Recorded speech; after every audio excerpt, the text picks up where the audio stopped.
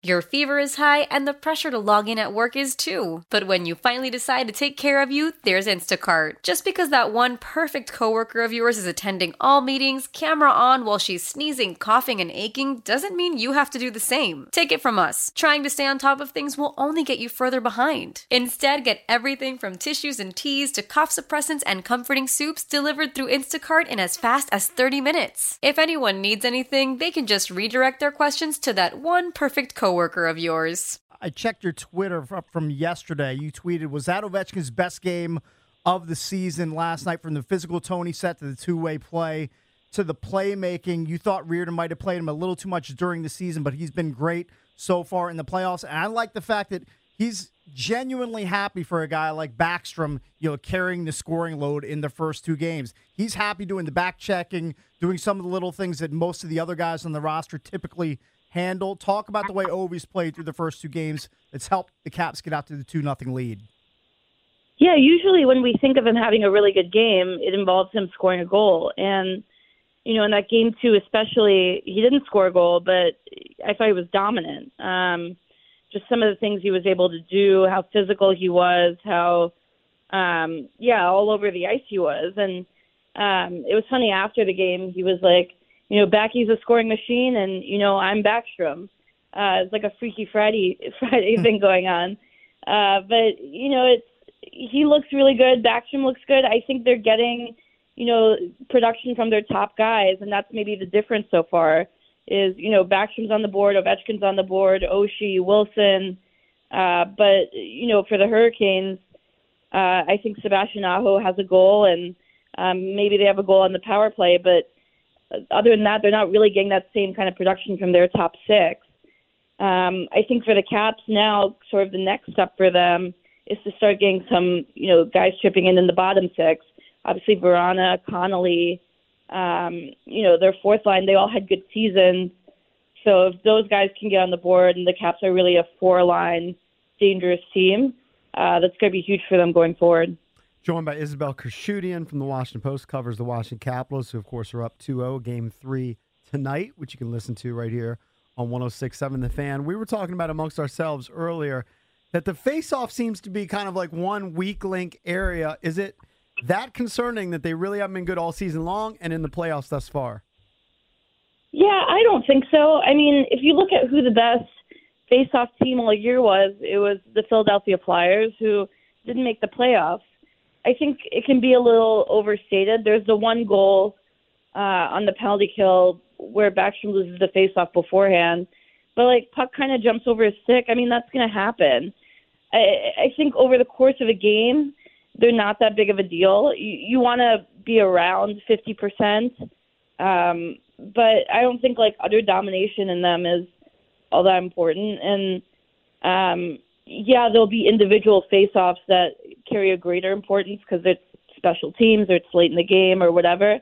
But, as over the course of a game, I don't see it as a huge thing. And it's a kind of a little debate within the hockey community. There's advanced analytics people who aren't, don't see the huge importance.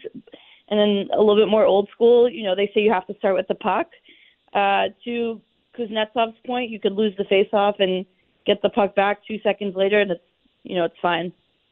Isabelle, how excited were his teammates when Brooks Orpik buried the overtime game winner? I mean, this is the guy who got to touch the Stanley Cup right after Ovi and Backstrom in Vegas after they won it last year. He has the command of that locker room. His teammates love him. It was great to see him get that game winner to put the Caps up 2-0.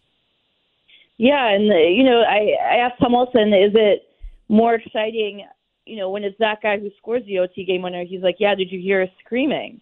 They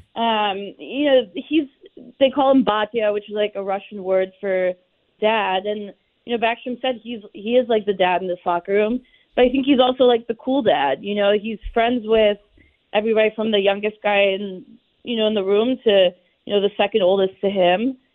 We don't know, how much longer he's going to play. He said he's year to year. This could very well be his last year with the Caps because he is an unrestricted free agent. And, he's meant a lot to this team eventually becoming champions. When he came here, 5 years ago, he was tasked with kind of helping change that locker room culture and, really kind of being the grown-up in the room, I guess. And he's done a lot for them in that sense, especially. But I think he's been great these first 2 playoff games. He mentioned that, when he's 38 years old, he can't play like that all year long because he wouldn't make it. But, you're seeing him really empty the tank right now. And it's been a really big deal for them because their D is missing, someone like Michael Kempny and how physical he's playing, how many minutes he's playing right now. I think, that's been really important for them kind of winning these 2 games. Isabelle, Brooks Orpik gets a lot of criticism, and he's gotten a lot of criticism over the years. He gets that game winner. Do you just have confidence now in this team with the defensemen, like you talk about Kempny being out, playing like they do, and just everybody contributing? Yeah, I think if there is a weakness, it's on D with Kempny out. I mean, Juice is playing less than 7 minutes per game right now, and Carlson's up to 27. I don't know how sustainable that is for, if you're going to play 20 plus playoff games.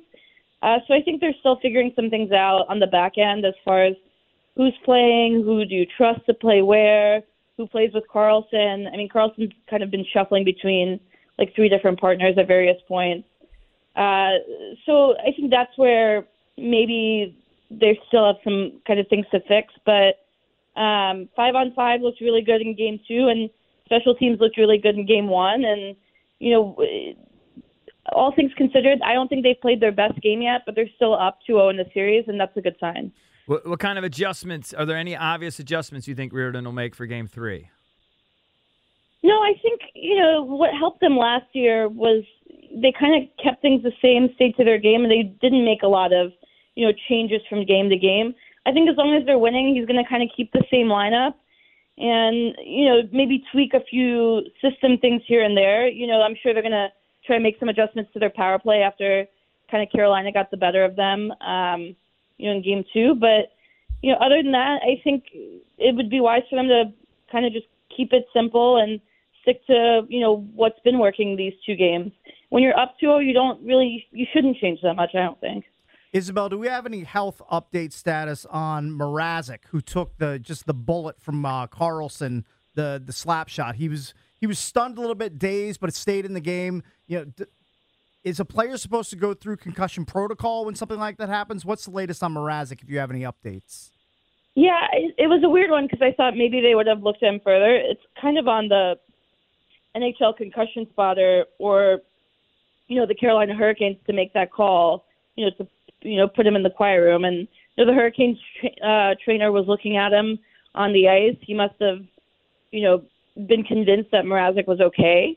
And at which point, then, if the NHL concussion spotter wanted to say, hey, you need to pull him and give him an extra look, that's on them. But for whatever reason, they didn't. And he stayed in. I think he looks pretty good, and I expect him, to start today. How powerful is Cox Internet? Powerful enough to let your band members in Vegas, Phoenix, and Rhode Island jam like you're all in the same garage. Get Cox Internet powered by fiber with America's fastest download speeds. It's internet built for tomorrow, today. Cox, always building better. Cox Internet is connected to the premises via coaxial connection. Speeds vary and are not guaranteed. Cox terms and other restrictions may apply. Analysis by Ookla Speed Test Intelligence Data. Fixed median download speeds. US Q3 2023.